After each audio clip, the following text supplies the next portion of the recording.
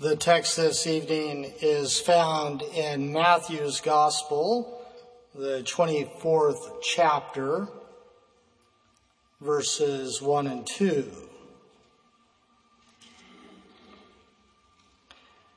And Jesus went out and departed from the temple, and his disciples came to him for to show him the buildings of the temple. And Jesus said unto them, See ye not all these things? Verily I say unto you, there shall not be left here one stone upon another that shall not be thrown down. To the disciples, to hear the Lord tell them that the temple that they had just been in would be destroyed was stunning news to them. They were there wanting to show the Lord the buildings of the temple. It was, as history records, a spectacular place. Herod the Great, over 46 years before this visit, had begun the expansion and reconstruction of the temple site. The complex itself was now over, at that time, 35 acres. So you could take approximately 6 of the Colosseums in Rome that would be later built and place them in that temple complex area. And in fact, all the buildings of it were of a greater square footage than 6 of those Colosseums. It was made from massive blocks that were cut so perfectly that when placed on each other, it said that you could not slip a piece of paper between them. Some of those stones weighed over 50 tons. So it was an absolute engineering marvel. The white sandstone used that had been quarried for those stones was polished. All the temple buildings were made of white marble. It said the eastern wall of the temple complex was overlaid with gold. So when the sun came up in the morning, it gleamed brightly, shined like the sun, and could be seen for miles. So you could imagine the difficulty that the disciples had hearing that it would be destroyed. It was something that they would have struggled to believe. They would have a hard time grasping. When it comes to predictions, forecast, the foretelling of the future, well, we only tend to act really upon those things that we deem to be of a credible source. We only act if we really believe them.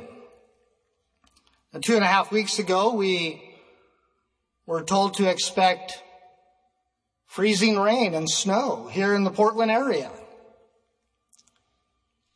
Thought about that, how not too many years ago, we would have, I believe, been a bit more skeptical. We would have, I think, taken a more wait-and-see approach because we have heard predictions like that before. Forecasts like that. One time, I remember they closed all the schools because they had predicted a similar event, only to have nothing happen. Well, then when they predicted it again, the school system thought they wouldn't be fooled again. So they remained open, and then it in fact happened, and there were many students stuck at the schools. But technology has gotten to the point, especially with weather forecasting, where we put much greater confidence in it because we deem that source to be a good source. And so this time when it was predicted, for the most part, certainly everybody I knew took the proper precautions because they believed it and they acted accordingly. What about more serious predictions? Maybe the end of civilization. Well, that should be something that gets our attention. Seems like every new year out will come some new predictions. This past week I read an article that said that I believe it was on the 2nd, the day after the new year, that 60 Minutes had a biologist, Paul Ehrlich, on their program, and he predicted a mass extinction. He said because humanity is no longer sustainable as a species due to our increasingly high population.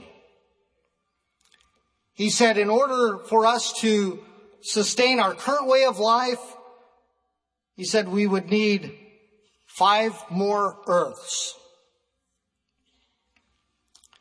Well, before you get too excited about that, you should know that he first made a similar prediction like this back in 1968, when he said that within the next decade we would become extinct. Well, his predictions lack credibility. So no matter how alarmed he is, nobody else is, because they do not believe the source. But as unbelievable as that message the Lord gave to his disciples was, that the temple would be totally destroyed, they had to stop and consider it because of the source. Jesus was the one that they were with that stepped up to a tomb and told the people to roll it away, and then said to a man who had been dead for 4 days, Lazarus, come forth. And they watched as Lazarus came walking out of that tomb, still bound in his grave clothes. Peter had to consider, this is the one that when I was embarrassed at the temple because I was asked if my master pays the temple tax, he told me to go down by the sea, put a hook on a line, cast it in. When a fish comes up, you open its mouth, you take the money, and you go pay that tax for you and for me. That's the source they had to consider. All of them, no doubt, remembered the night. They were sure they were going to perish. And this one, this Jesus, in the midst of the terrible storm on the Sea of Galilee, was able to stand there in the midst and say, peace be still. And there was a great calm. You see, they believed this message concerning the destruction of the temple because they believed the source. It's apparent even so that it took them a little time to digest it. From the temple to the Mount of Olives is over a 30-minute walk. Verse 3 says, after the Lord gave that prediction, he says, and as he sat upon the Mount of Olives, the disciples came unto him privately, saying, tell us, when shall these things be? And what shall be the sign of thy coming and of the end of the world, or the end of the age? You see, it was obvious for them that when they heard about the destruction of the temple, they could only apply it to their understanding. They could only think the only way this is going to be destroyed is if some cataclysmic event happens. Maybe this will be at the end of everything. So Lord, tell us, when will that time be? When are you going to return? What's going to be the end of the age? Well, verses 4 through 24, they catalog the signs that the Lord gave them that would occur, signs that they could observe and then know and understand when he would return. The temple itself, of course, we know was destroyed by Titus in 70 AD. Some of those disciples would have still been alive at that time to see that prediction come true. But then in the signs the Lord shared with them, he began by warning them that many would come in his name and would deceive many. Well, that was something that they witnessed in their time, and we still witness today. Many come claiming they're the Messiah, claiming they're the Lord, and they deceive many. He told them that there would be wars and rumors of wars. And that's interesting because you see at this time, this was one of the relative few times in history that there was peace throughout the known world. Many believe it was something that God did in order for the Word of God to be able to be spread throughout the world at that time. But within a decade or so after giving this prophecy, this prediction, there were wars and rumors of wars, and those continue to this day. In verse 7, he spoke of famines and pestilences and earthquakes. Well, today there's at least 4 countries that are having famine. And it is believed there's 49 more countries that are on the brink of it. Pestilences, there's still COVID, variants of it. There's been an outbreak of measles in many countries. There's 4 countries that are experiencing severe infestation of locusts. Seems like the earthquakes, they grow more and more every year. In 2022, there were over 15,000. 128 of those were 6.0 or higher on the Richter scale. In verse 9, he warned them of persecutions. It was reported that 360 million Christians experienced high levels of persecution in the year 2022. Verse 11, the Lord told them that many false prophets shall arise and shall deceive many.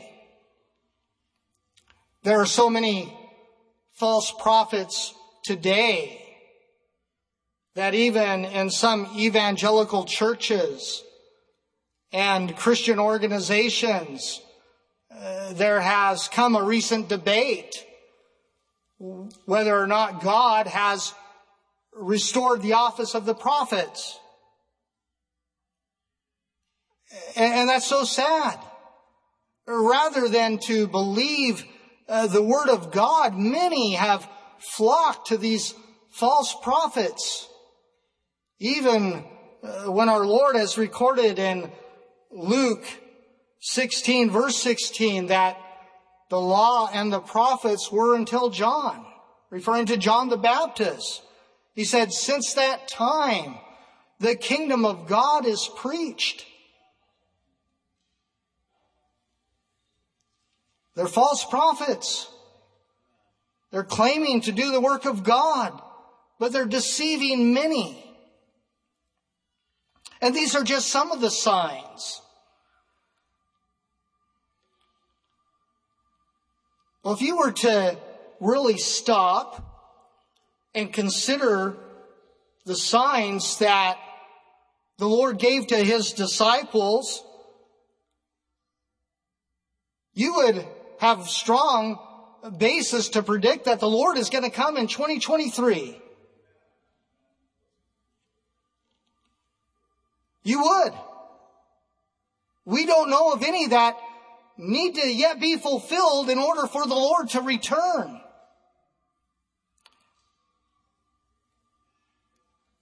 Of course, verse 36 in this chapter reminds us that of that day and hour knoweth no man, no, not the angels of heaven. He said, but my Father only.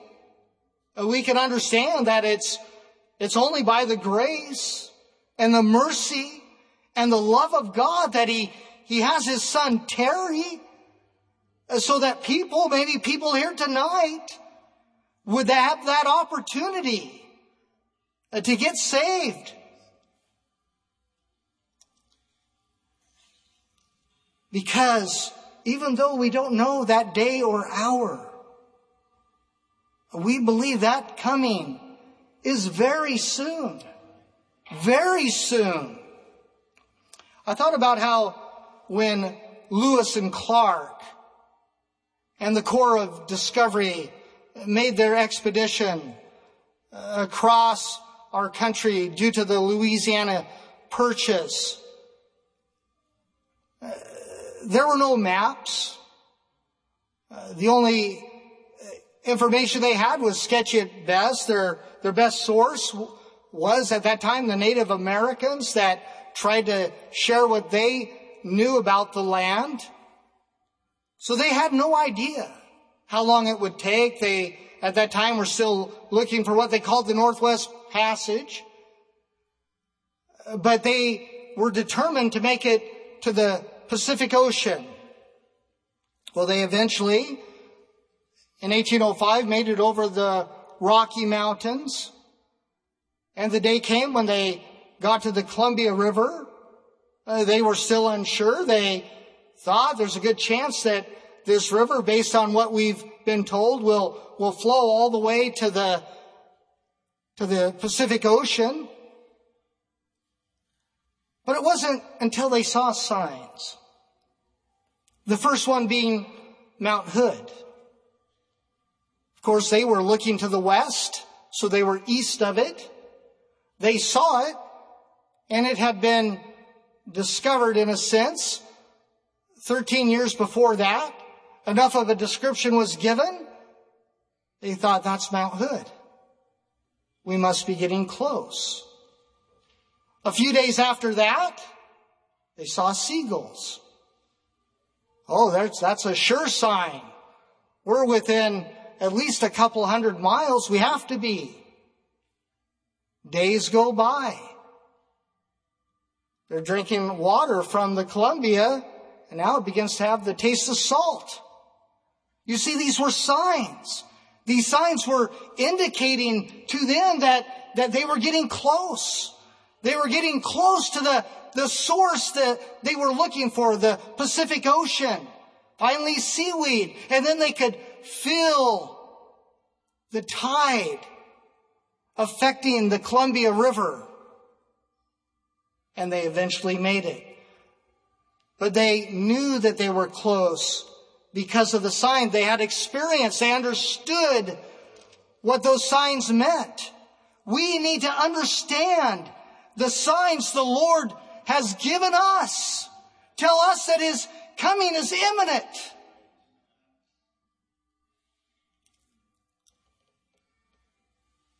But do we believe the source? You see, you have to believe the source. You have to believe the words that the Lord spoke and the signs that He gave are for you and me. It's for this generation. He wants everyone in this place. He wants those listening over the live webcast, anyone that will hear the message, to believe in His Word and to understand that the opportunity is now. We have to believe the source. We have to understand that all of those signs are there, just like Lewis and Clark. We believe at any moment we could be standing in the presence of the Lord in the rapture. That's a wonderful hope when you're ready. And if you're not, you're going to have an opportunity to take care of that here tonight. You know, the Lord Himself had the final words to say concerning His return. In Revelation 22:20, He said, "Surely I come quickly." The Lord's going to come quickly. It's going to be in a blink of an eye. And the dead in Christ are going to rise first. And those that have made their preparations, those that have taken the time, taken advantage of the opportunity to pray and to know that they're ready, they're going to go up in the air. They're going to meet those. And they're going to forever be with the Lord. Are you ready tonight? The signs are all there. The Lord's coming soon. Take this opportunity to pray. You can have that peace in your heart, that assurance that when that event happens, you're ready. The songs 526 and the altars of prayer are open.